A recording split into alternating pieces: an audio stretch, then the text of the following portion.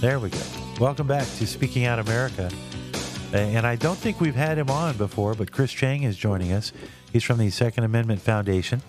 And there's an interesting backstory here. We're going to talk about the impact of Dianne Feinstein's passing and what it could mean for gun-carrying American citizens. But Chris serves as the on the advisory council to the Second Amendment Foundation's Board of Trustees, and he is the History Channel's Top Shot Season 4 champion and author of the book Shoot to Win, and a former Google employee.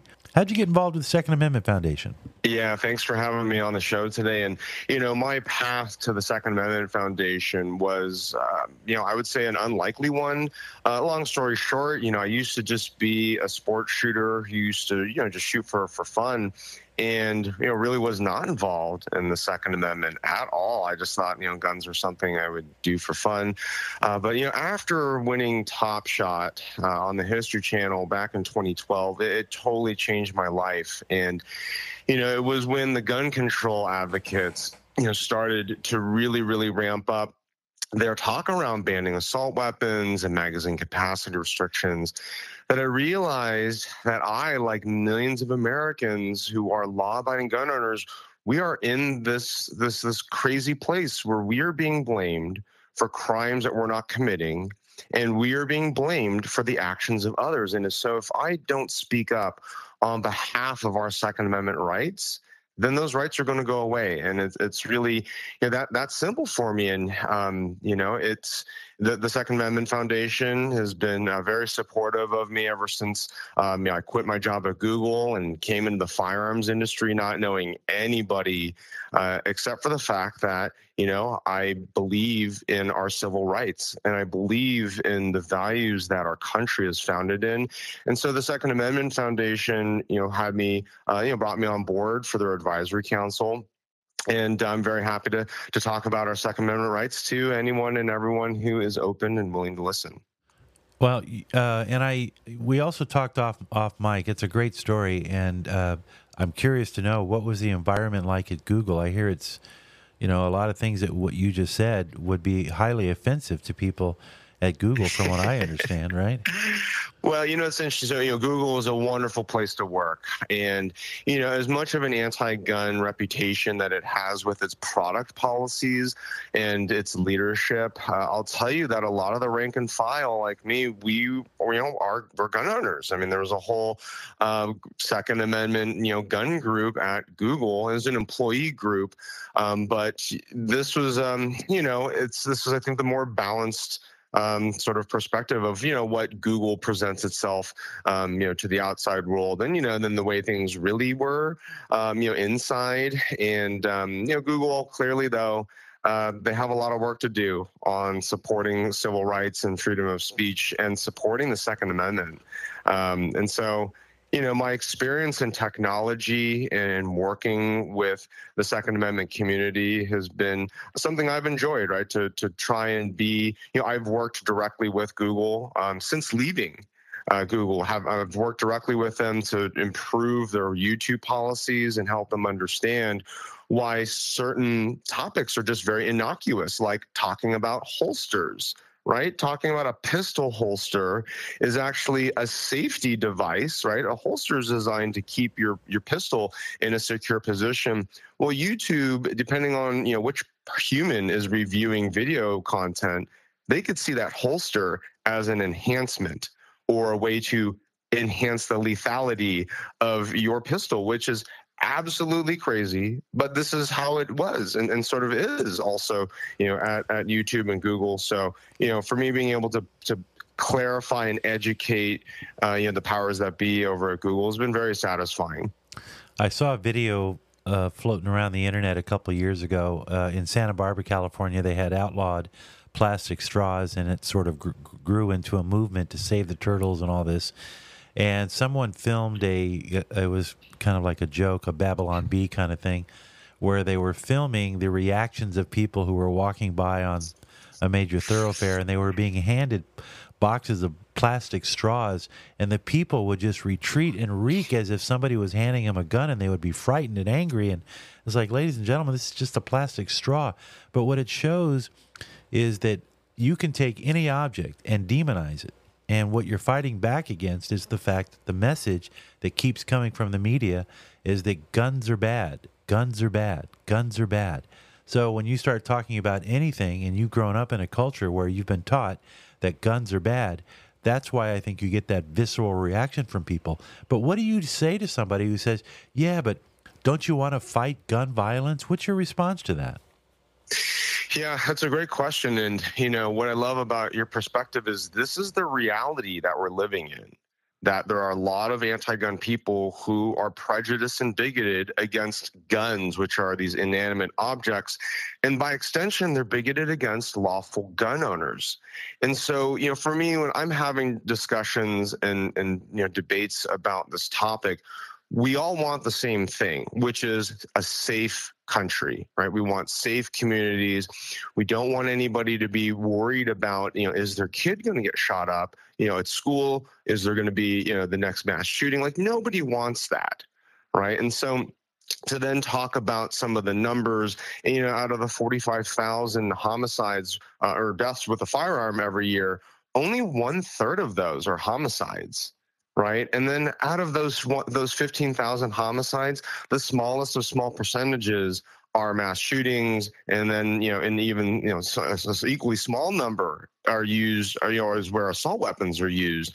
And so this notion of curtailing our civil rights because of the actions of a small few is un-American.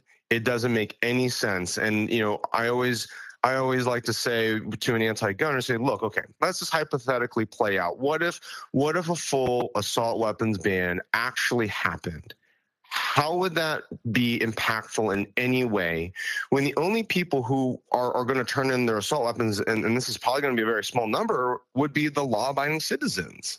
Right. And so the criminals, the bottom line is that the criminals are still going to have their guns no matter what types of bans that we pass. And so we would almost have a worst case scenario of disarming good Americans and keeping criminals armed. And so this whole notion of an assault weapons ban is on its face bad policy. Number two, it's impractical for the government to try and either confiscate, ban, or recover 40 million assault weapons in our country. Now, just think, 40 million of anything would be insurmountable for the government to try and ban or confiscate. Right? We already went through this back in the early 1900s with Prohibition, where the government tried to ban alcohol. Right? And that's a good point. We all saw where that ended up. Black market. Most people, or not most, but many people still continue drinking. And then, of course, we repealed it. So, our country, we have already gone through and lived through bans of things. And in fact, we also had an assault weapons ban from 1994 to 2004. And Obama's FBI did an after action report on that assault weapons ban. And they determined that it didn't do anything to reduce crime in our country. So for 10 years, we violated the civil rights of law-abiding Americans for no good reason. It did not make our country safer, and it just didn't do anything. So it's sometimes boggling that we would still sit here and talk about why we should ban assault weapons or standard capacity magazines when it really is not so much about the gun, it's about the people. This is a people problem at the core of it, and people who are committing these crimes, right? They're the ones who need to be they need to be helped, ideally before that they commit these crimes, and they need to be the ones who are focused on after the fact, right? Don't penalize me for owning an AR-15 just because some crazy nut job decided to go shoot people with one. Yeah. Chris, we're out of time, but man, I like the way you speak, and I think the Second Amendment has got a good catch with you. You are on the advisory board there, and I am especially looking forward to having you come back on and educate us. What you're doing is educating people, and that's the right direction. Appreciate it, and we'll see you next time, okay? Thanks so much for having me on. All right, we're going to talk to another gentleman, Nan Su from the Epoch Times. We're going to talk about China. Stay tuned.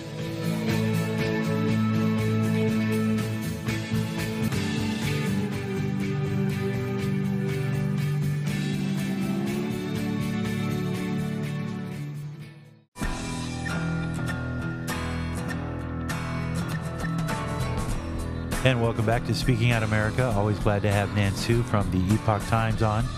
And we're going to talk about China, their problems overseas with the economy. A lot of reports coming out, including from Bloomberg, also World Trade Organization, issuing some caution on the economic front. And China is going through, I think, it's not yet done, but it's going through one of its most serious economic crises in a long time. And Nan Su is here to join us, tell us what's going on over there. A lot of this has to do with bad real estate, right, Nan? Yes, the real estate industry, it's at the rock bottom right now in China.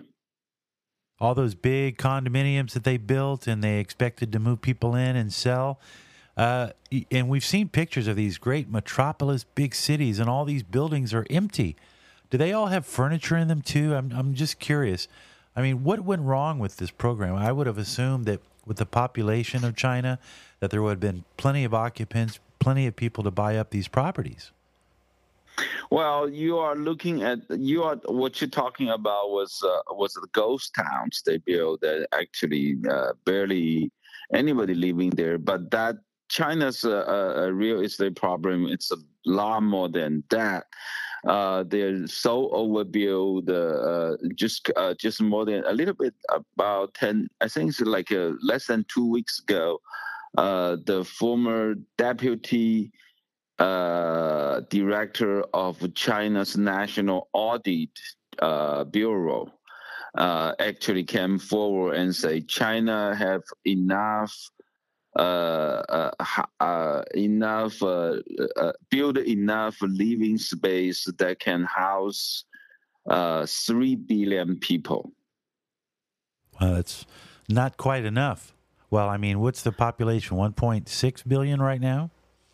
The total population is a little bit less than 1.4 billion. While right now the country with the most population, number one population, it's India. It's a little bit more than 1.4 billion. So, which means basically, China, it's so overbuilt they can, move the entire Indian population to China. They still have enough space to live. What do you think is the underlying reason that they're having the economic calamity they're having? I mean, what's at the root of it? I think that in the West and in particular the United States, much of what the economic problems we're having is directly tied to energy. But there's plenty of energy in China. So what's driving the economic slowdown in China? Well, it's the overbuild, right? You build too much, you don't have people buying it. And now they keep building. Now the real estate industry and the construction industry, those are the industries that all these years driving China's economy moving forward. The total GDP, it's like somewhere about 30-40% of their GDP. It's from the real estate development. So people just keep borrowing, and then when people have money, they will just buy more because they figure out this is investment. You buy, the price is going to go up, and then that's your retirement, that's your children's education, that's the future of your family, that's everything. So people just keep buying. A lot of people have like 2 or 3 or maybe 4 apartments in the city. So so now they're towards the end. Not only the living units but also office buildings are all vacant.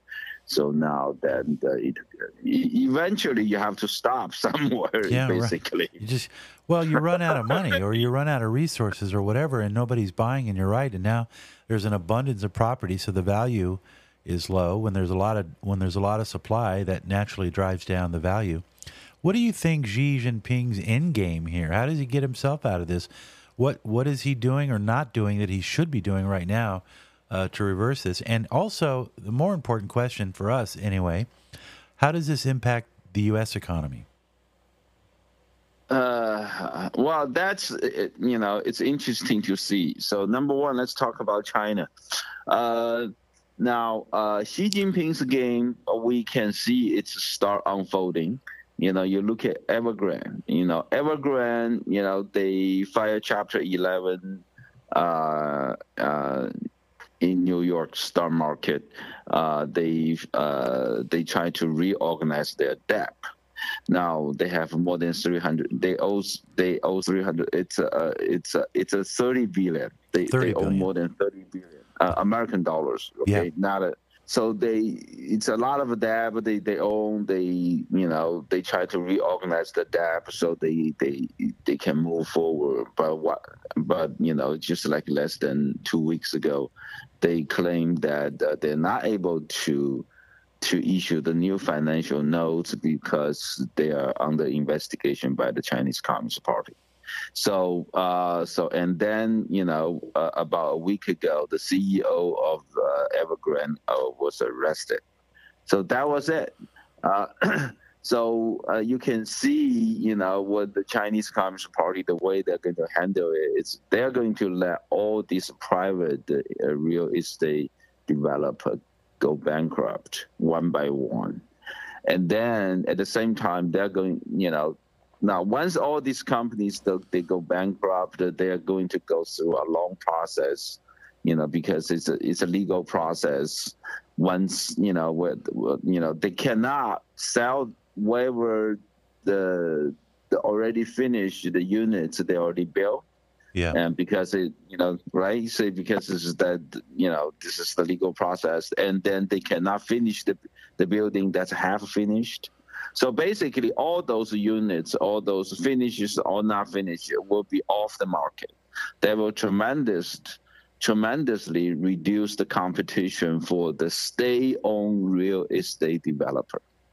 So China's number one priority right now for Xi Jinping is to protect its bank, because all the big banks are state-owned. So they need to have they need to prevent the bank from go bankruptcy, right? Yeah. So in China, that's not a problem. If Chinese government doesn't want their banks to go bankrupt, they're just not going to go bankrupt. That they can, But isn't that unrealistic? Whatever the amount of money they want, they just keep printing it, right? Yeah. Yeah, but sooner or later, it doesn't work. I mean, every economist in the world will tell you just can't. That's the problem we're having. We're at 33 trillion in debt. Sooner or later, those debtors come calling, and when they don't get what they want, that's the key. Okay, that's the key. Okay, the key here is you don't look at China in the way you look at our economy. I'll give you. Usually, I give people an example. Between 1958 and 1961, that's 3 years. China had close to 40 million people die of hunger. Yeah. Die of hunger. That's about 6% of the total population. Yeah. And now, did that solve a problem for them? Think about in the United States, if you have I'm not talking about 6% of the total population die of hunger. Just say less than 0.5% of the total population die of hunger. What are you going to see in Wall Street? What are you going to see? The Dow? What are you going to see? The Nasdaq and Dow? What is going to happen? It's going to crash. Right? It's totally different. But in China, the outside world barely heard about it. Yeah. Well, I guess they can do that, right? Because it solves a problem. You're getting rid of people, and then when you have less people, they're easier to manage. And then what? It sort of resets the social structure of China. That's it. Well, they have. That's why China it's really expanding. It's they have this armed force department. That's on many in universities, in towns, in villages, in this. So they quickly build up all those things. Right now, it's to manage. They have all these National Guards, militants. That's Army Reserve. It's quickly they're recovering all those systems right now, and it's kind of like to use those things to manage the society. And I tell you what, it sounds like they don't know what they're doing, really. I mean, the end game here is that a lot of people are going to suffer, and I guess in China, it's true. Yeah. Do you think those guys? Do you think those guys, the Chinese communist regime is going to really care about their people? No. They're not elected, right? Yeah. Nobody can vote against them. It's tragic. You don't have a right to vote. Well, that's the key.